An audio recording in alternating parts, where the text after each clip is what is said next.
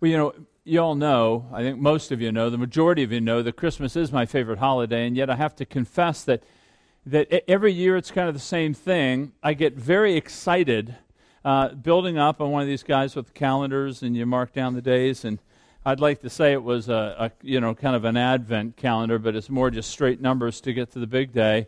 And every year it's the same. I'm disappointed that the anticipation of this is never reality. I never experience the gifts or the food or the family or the parties or whatever. It never measures up, and it's not related to Carol or the kids. It's just we tend to build things up. We have such a hunger that is just not satisfied. And I find that this issue with Christmas is really a microcosm of our lives, that there is dissatisfaction across the board. Going to college is going to be everything. It doesn't measure up. The first job, that's when I'll start hitting some happiness. That doesn't measure up. Marriage, sexuality, careers, retirement, it just never seems to measure up to satisfy the longings and the desires that you have. Now, over this month, we've been looking at this idea of Christ coming. And we looked at, why did he come? The first week, we looked at, he came to propitiate God, to absorb the wrath of God so that we might be forgiven. And then he came as well to be born under a law so as to fulfill the law that we might be adopted with full rights as sons, even given the Spirit that we'd be able to cry, Abba, Father. And then the next week, we looked at why he came. He came to establish a kingdom. I mean, we worried about who gets to say Merry Christmas in Walmart or not. He's brought a kingdom that is unshakable and established forever. And then today, we're going to see that he came to bring a great salvation. I want you to think with me that if we grasp the greatness of the nature of the salvation he came to bring, it will give you contentment, peace, and joy in the midst of perhaps continual needs that you have right now. I'm reminded by the writer of Hebrews, he says, do not neglect so great a salvation. We're going to look at what makes this salvation so great. So if you turn with me to John chapter 6, we'll read 35 to 40. John chapter 6, 35 to 40. I just want to tease out, why is this salvation so great? Jesus, in 35, Jesus said to them, I am the bread of life. Whoever comes to me shall not hunger. Whoever believes in me shall never thirst. But I said to you that you have seen me and yet do not believe. All that the Father gives me will come to me, and whoever comes to me I will never cast out. For I have come down from heaven, not to do my own will, but to do the will of him who sent me. And this is the will of him who sent me, that I should lose nothing of all that he has given to me, but raise it up on the last day. For this is the will of my Father, that everyone who looks on the Son and believes in him should have eternal life, and I will raise him up on the last day. So with me, this great salvation, I just want to give you three hooks to hang on. The first, this salvation that he's going to bring is going to satisfy. It's going to satisfy us.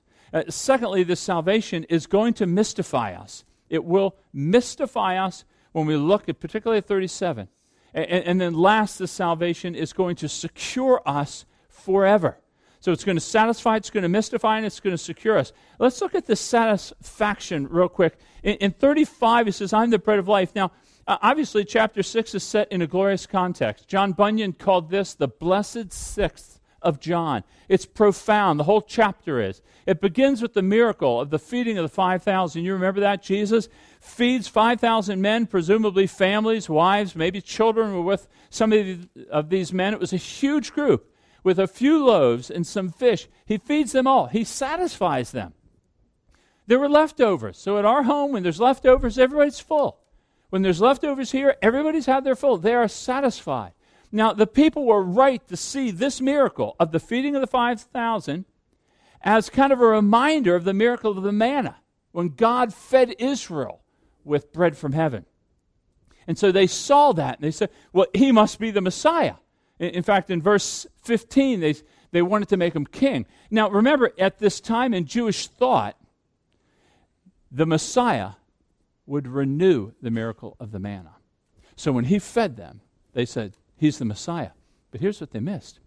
They came up to him, and they said, well, Moses fed us every day. You've only fed us once. And so Jesus chides them about them pursuing things that perish. And he chides them that they missed the sign.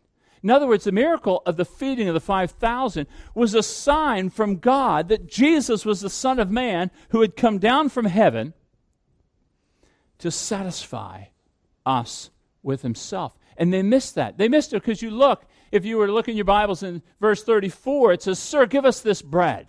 In other words, okay, if that wasn't the bread that's going to satisfy forever, give us the bread that will. And that's what prompts Jesus to say, I'm the bread of life. In other words, they wanted bread for life. They didn't want the bread of life. They missed the sign. And this is what prompts Jesus to say, whoever comes to me will not hunger. Whoever believes in me will not thirst. Jesus has come to satisfy us with himself. It's a claim to divinity that he is God. I am the bread of life. In fact, Jesus is really echoing the words of Isaiah in chapter 55. Listen to these words. Come, everyone who thirsts, come to the waters, and he who has no money, come, buy and eat. Come, buy wine and milk without money, without price. Why do you spend your money for that which is not bread, and your labor for that which does not satisfy? Listen diligently to me, and eat what is good. Delight yourselves in rich food. Incline your ear. Come to me. Hear that your soul may live, that your soul may be satisfied. I mean, that's Jesus has come to bring us salvation that satisfies. Now, what is common to all of us here, and we know this, is you have many hungers and wants. And if you have any years under your belt, you know they're often not satisfied.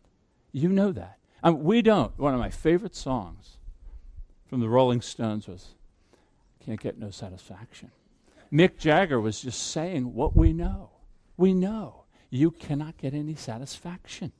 There is no satisfaction in this life. And when you look at your lives, just real quickly, like as Isaiah said, he says, why do you spend your money for that which is not bread and your labor for that which does not satisfy? What are you pursuing so doggedly right now? I mean, what do you think is going to give you the joy? See, the natural man, or the man who lives without reference to God, tries to find joy and satisfaction in the things of this world. It may be food, it may be peer approval, it may be success in business, it may be relationships, maybe having the perfect family with well-behaved kids. It may be a dynamic marriage. What is it? See, it's a precarious life you live because when you try to find your joy in the things of this world, and joy has to come out of some object that by design perishes, you're running a really dangerous route. It's very, very dangerous. If it's a body, if you want to have the best body, what do you do when age begins to just pile up years? If you want to have a stellar career, what happens when the young guy comes that's smarter than you, has more time than you, and can outshine you? What do you do when you're resting on this pond of money that's going to carry you through retirement, and then we're approaching this fiscal cliff? I mean, do you see? These things are designed to perish, but you still have these wants. You still have these desires. Here's what C.S. Lewis wrote about this in Mere Christianity, trying to evidence the reality that God has made us. He says, most people, if they have really learned to look into their own hearts, would know that they do want, and want acutely, something that cannot be had in this world. There are all sorts of things in this world that offer to give it to you, but they never quite keep their promise. The longings which arise in us, and when we first fall in love, or first think of some foreign country, or first take up some subject that excites us, are longings which no marriage, no travel, no learning can really satisfy. I am not now speaking of what would be ordinarily called unsuccessful marriages or holidays or learned careers. I'm speaking of the best possible ones. There was something we have grasped at in that first moment of longing which just fades away in the reality. I think everyone knows what I mean. The wife may be a good wife. The hotels and scenery may have been excellent. And chemistry may be a very interesting job, but something has evaded us. I mean, don't you feel that? Isn't it almost more acute at Christmas when all these expectations don't materialize? I mean, what have you been pursuing? What have you been chasing? What has failed to satisfy? See, the Christian understands the difference between what is a real need and what is a superficial and temporal need. The Christian actually understands that dissatisfaction is a good thing. Because dissatisfaction is the grace of God to remind us you can't get what you need out of that or out of anything that is designed to perish. You can't get it. And so Jesus' words, come to me and you will no longer hunger.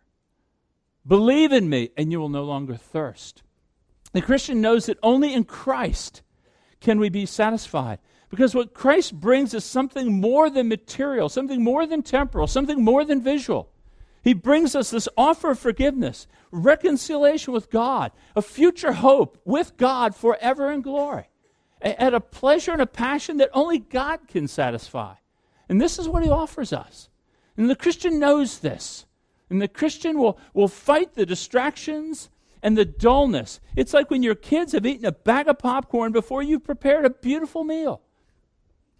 The Christian repents over the pursuit of these little idolatries that do not satisfy.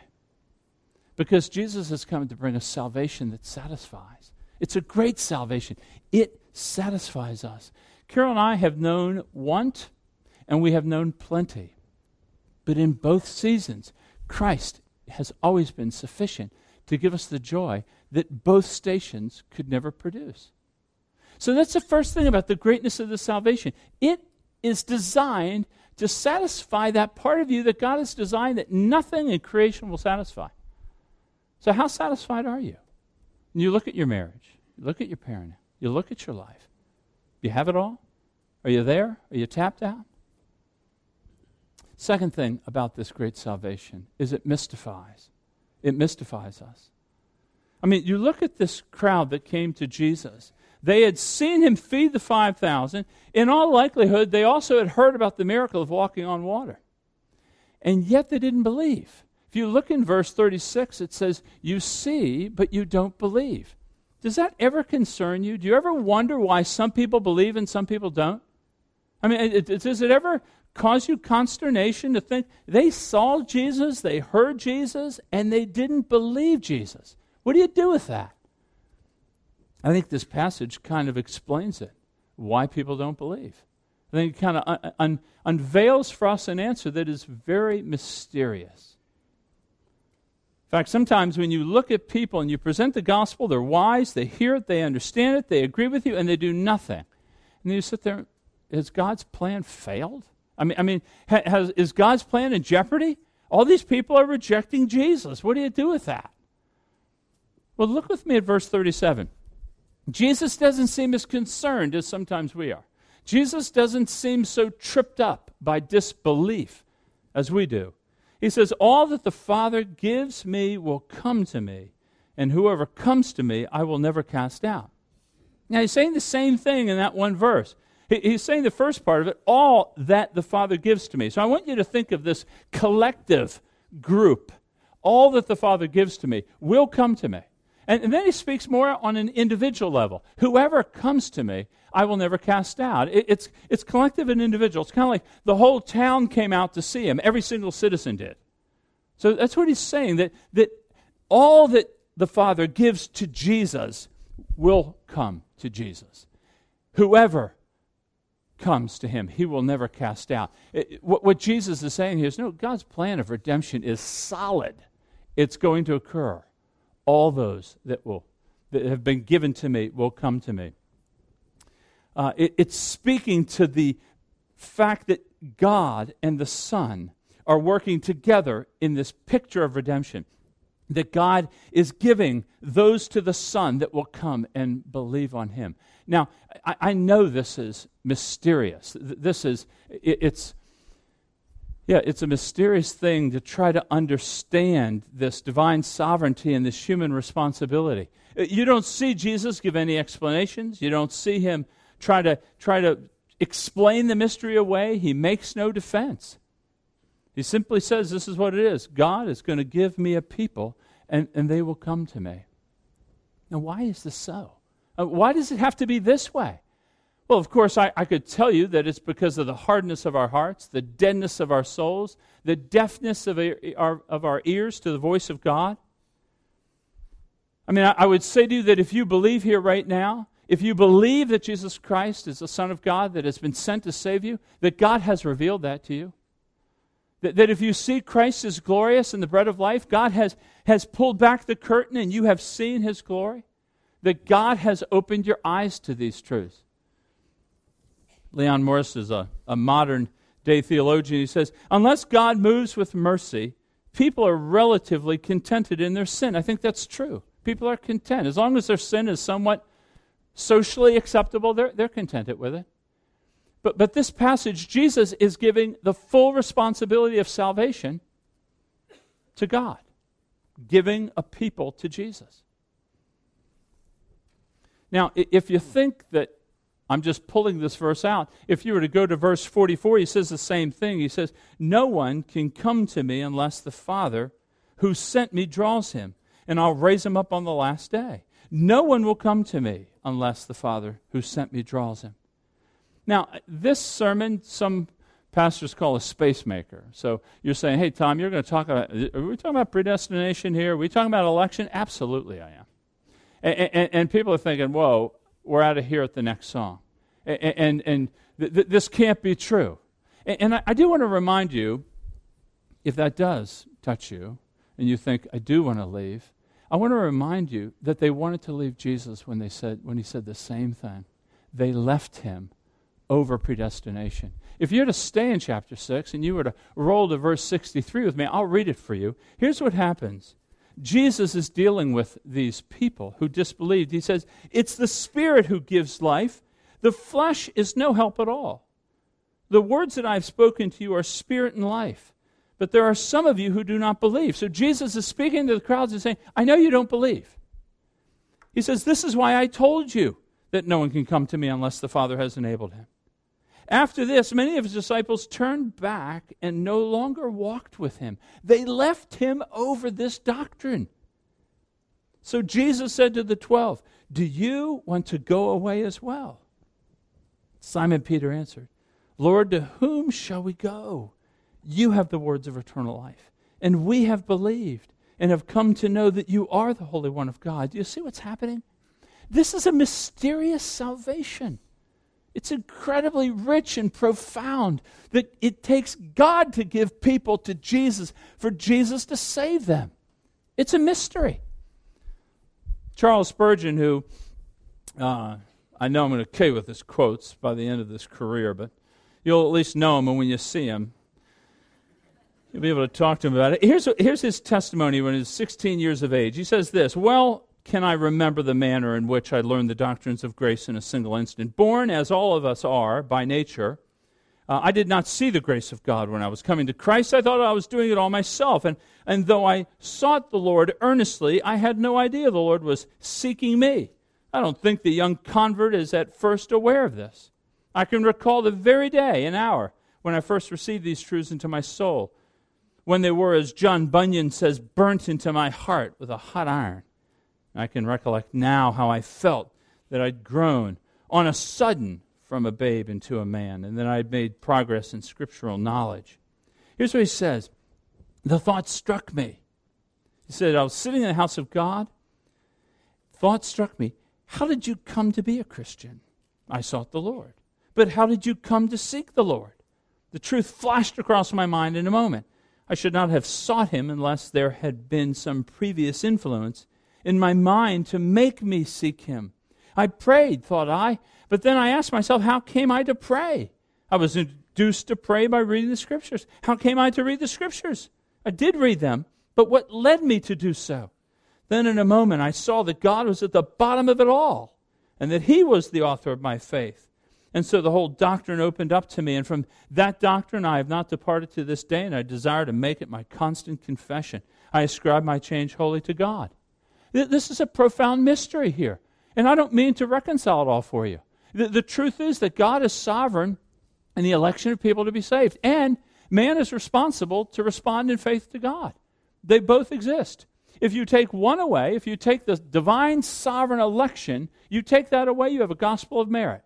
And we already read in 63 where he says the flesh won't help you at all. You take away the responsibility of man and we have fatalism, determinism.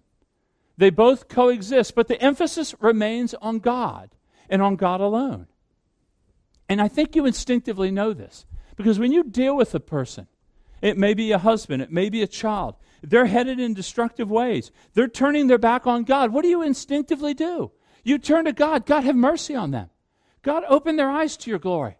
God, grant them repentance. These are all biblical prayers. What are you doing? You're asking God to intervene and to roll over the heart of this person so that they might open their eyes to the beauty of God and find their satisfaction in Him. You and I do that all the time. We instinctively turn to God. God, run roughshod over their soul to save them, because we know that salvation belongs to the Lord. And so we turn to Him. So while it's a mystery, we embrace it. We embrace that. But why does it have to be this way? Why can't every man just decide for himself? I mean, why is it that those who see the most believe the least? Those who believe the most often see the least. Why is it? Here's why. So that no one would boast.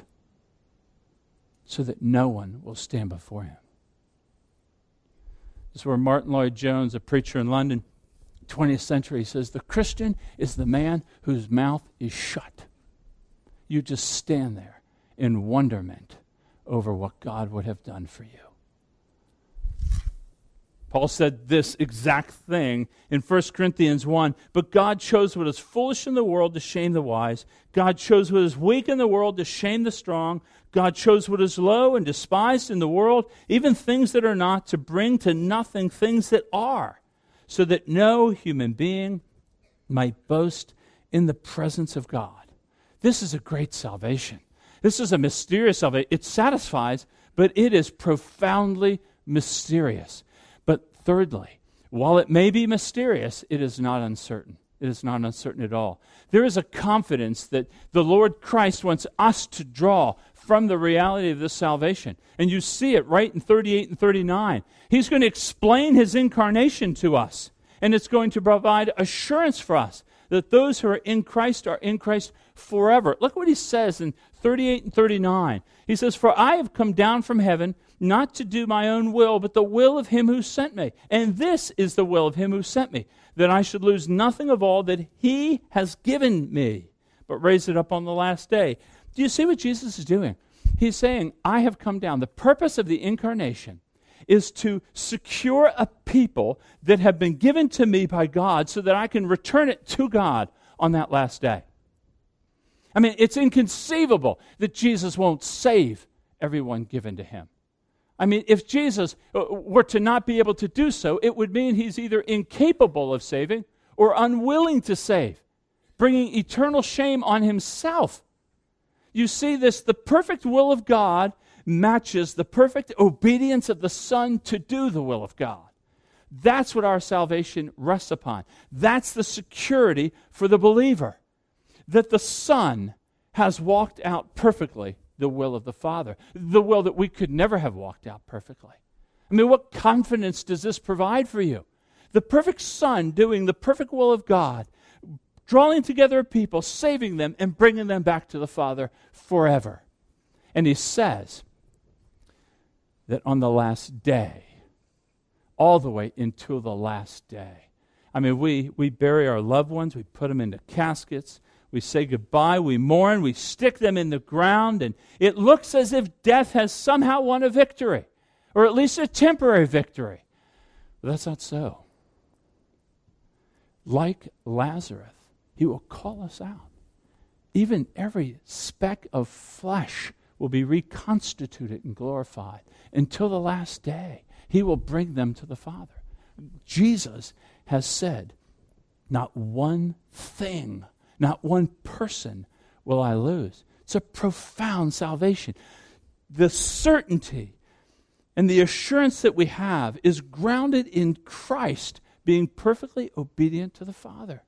That's what our hope is for. See, the Christian here, if you're a Christian, the Christian is thinking, my confidence in the certainty of salvation doesn't rest in my grip on God, but on God's grip on me in Christ. My confidence, the Christian's confidence, is in the perfect obedience of the Son that has satisfied the Father. The Christian doesn't look to his performance for confidence. Your fruit may evidence or may display salvation, but it doesn't save. Christ saves. The nature of sanctification is highs and lows all the time. Through life, it's fits and starts. It's forward and backwards. It's very inconsistent. If you try to look at your performance as assuring you of salvation, you are up for a he loves me not kind of life. It's very, very tenuous. No, the Christian rests in this dynamic between the Father and the Son through the power of the Spirit assuring salvation. So this is a great salvation. This salvation is absolutely satisfying to us. It does mystify us, no question about it. But secure will we be unto the end. So what do we do with such a salvation? How do you respond to this sort of thing? What should you, people in front of me, what should you do for this? Well, I think he tells us in verse 40.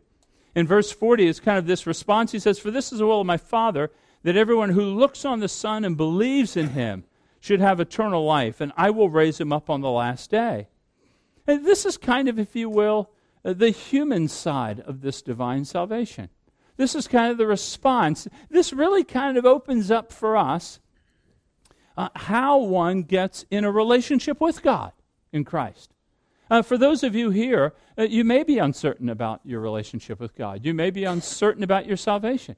Maybe you're not even a Christian. Maybe you're just thinking, well, you're coming into the first time thinking about these issues. Well, this is really important for you in verse 40. Verse 40 really shows us how one becomes a Christian. And you notice what he says. He says, everyone who looks on the Son and believes in him should have eternal life. This idea of to look isn't just to see on some superficial perception, right? Because you see in 36 how they saw him but didn't believe. So it's more than that. To look upon the Son means to apprehend, to comprehend, to grasp that Jesus is God's bread of life to feed us forever and to satisfy us forever. I mean, to look upon the Son is to grasp God's testimony of his own Son. And when you look upon the Son, and it leads to belief. And when I speak about belief, I'm not speaking about that you agree to some theological set of precepts, but in fact, you're resting, you're submitting, you're feasting on him. You're living, you're trusting in all that he's done, all that he is. That you don't have a little Jesus and have a little bit of life. You're sold out. You're moving towards Christ. You're following with everything you have. Not perfectly, but diligently.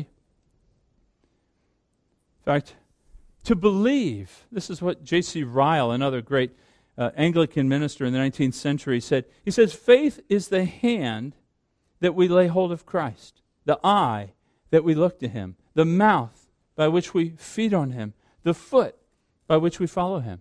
It isn't necessarily meted out through some special formulaic prayer. I mean, to become a Christian, what he means is that what we are beginning to do is no longer look to ourselves to be right with God, but look to Christ.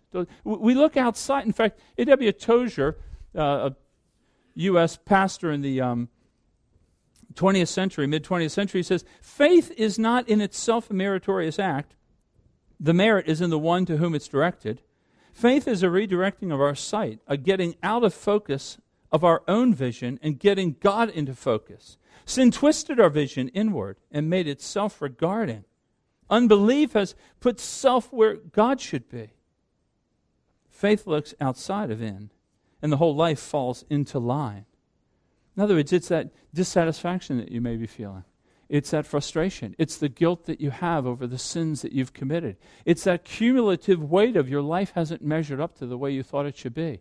It's that sense of the reality of God is beginning to dawn on you, his glory and his power and his magnificence, and you realize you've lived your life absolutely for yourself and for your own kingdom. You have constantly tried to satisfy yourself on the offerings of the world, and you are just now coming to terms with the reality that you're dissatisfied and you want something more. To have faith means that you turn all that, you just look to Christ. Save me from myself. Save me from my sin. That's what it means to become a Christian. But for many of you here, you're Christians. You're thinking, well, I did that. A few years back, I did that. Oh, how do I respond to such a great salvation, a salvation that satisfies and mystifies and secures me until the end? What do I do with that? To the Christian, you know, though, that life is not passive. You know it's active. You're constantly engaged in life. You're not floating down the lazy river until you see Him. It's a very active life, and He has given us the divine means of grace on how the soul is preserved and how the soul perseveres. And you really persevere out of verse 40 in a similar way. To the Christian, you're looking upon the Son and believing Him just the same, not for justification, but in sanctifying ways. Let me explain what I mean. To look upon the Son and to believe on Him is to feast on the obedience of Christ. In other words, you, the Christian, how do we respond to this great salvation? Well, I'm thinking about the obedience of Christ satisfying the Father so that I'm now approved. I live a joy-filled life because I'm no longer in bondage to keeping the law because the Son has kept it for me. So I'm satisfied in God. I'm happy. I'm very happy because I have one who in my stead did all that the Father required. And so I feast on Christ. I think about His active obedience for me, His righteousness that has been applied to my account. I'm thankful for that. That's how I respond. Thinking about the active obedience to Christ perseveres you in faith. When you have cancer, that sustains you. When you wonder about your salvation and relationship with God, that upholds you. This is how we're persevered in this faith. We're thinking about His active obedience. But secondly, to look upon the Son and believe is to feast on His sacrifice for us. Now, Jesus said He's the bread of life. In a few chapters, He's going to speak about Himself being bread again, but this time the bread is broken in half for us. Remember that idea of Jesus being the bread of life, but then hanging on the cross where He satisfied the wrath of God for our sins. His body was broken. Remember what I said 3 weeks ago. The wrath of God was spent on the Son. Can't you imagine God just going, whew, it's all done. He's tired, if you will. Because He's poured it all out on the Son. He has no wrath for us. He has no judgment for us because the Son's borne it all. That's how we persevere. When I'm uncertain to my salvation, I begin to think, is God going to judge me for that? I look upon the Son, but the wrath was spent on Him, not on me. And it leads me to joy and satisfaction and a deeper love for God. Thirdly, to look upon and to believe the Son is to be satisfied in His intercession. Right now, Christian, Jesus Christ is at the right hand of God, pleading for you, interceding for you. We sing that song, "Arise, my soul, arise." His five bleeding wounds plead for me. In other words, Jesus is saying to the Father, even in my mess of life, He's saying, Father, He is in a covenant with you through my blood. He's appealing to the Father as my advocate, saying, He is yours. He is your Son. Gives me encouragement, confidence. It gives me, here's what it gives me. It gives me the assurance that in the midst of my sin, I can go back to God and receive forgiveness and restoration and hope. It gives me great encouragement. It perseveres me in this life when I'm being bombarded with darkness. But to look upon the Son and to believe also draws our mind to that last day. That last day. Do you think about that day? This is what preserves us. This is what maintains a faithfulness, so that when you're 87, you're still believing strongly in the greatness of Christ. Because you know that day as it approaches will be the day that you hear the voice of Christ calling you to come. And you will come. All of you will come. Nothing will be lost, He said. It'll all come. And we'll stand before Him with joy and satisfaction and peace. This is what preserves us. When you begin to suffer and struggle in life, and you think about that last day, and you think about the Messiah calling you forth, that will sustain you and encourage you. Just two more. To look upon and believe the Son is to feast on the satisfaction of Christ in this life. What do I mean by this? I mean this. That when you become a Christian, your obedience now is birthed out of a satisfaction and joy of what He has done for you and what He will do for you. In other words, I don't obey out of duty and out of responsibility. I obey out of delight. Why? Because now in Christ, following Christ leads me to greater pleasure. You know the temptation, so you're tempted to sin. Maybe you have a juicy piece of gossip you really want to share about somebody. And you're just itching to. You know, it's right there. You got it. It's good. They're going to listen to you like you were divine. And you're debating whether I should say it or not. And then, boom, you blast it out. And it feels good to say it. They're wowing. Oh, really? Are you kidding me? And they're doing that. And then the backwash of guilt comes in. And that initial pleasure of having the morsel of truth that somebody needed so that they would really like you. The backwash of guilt comes in and you're like, oh, I can't believe I did that.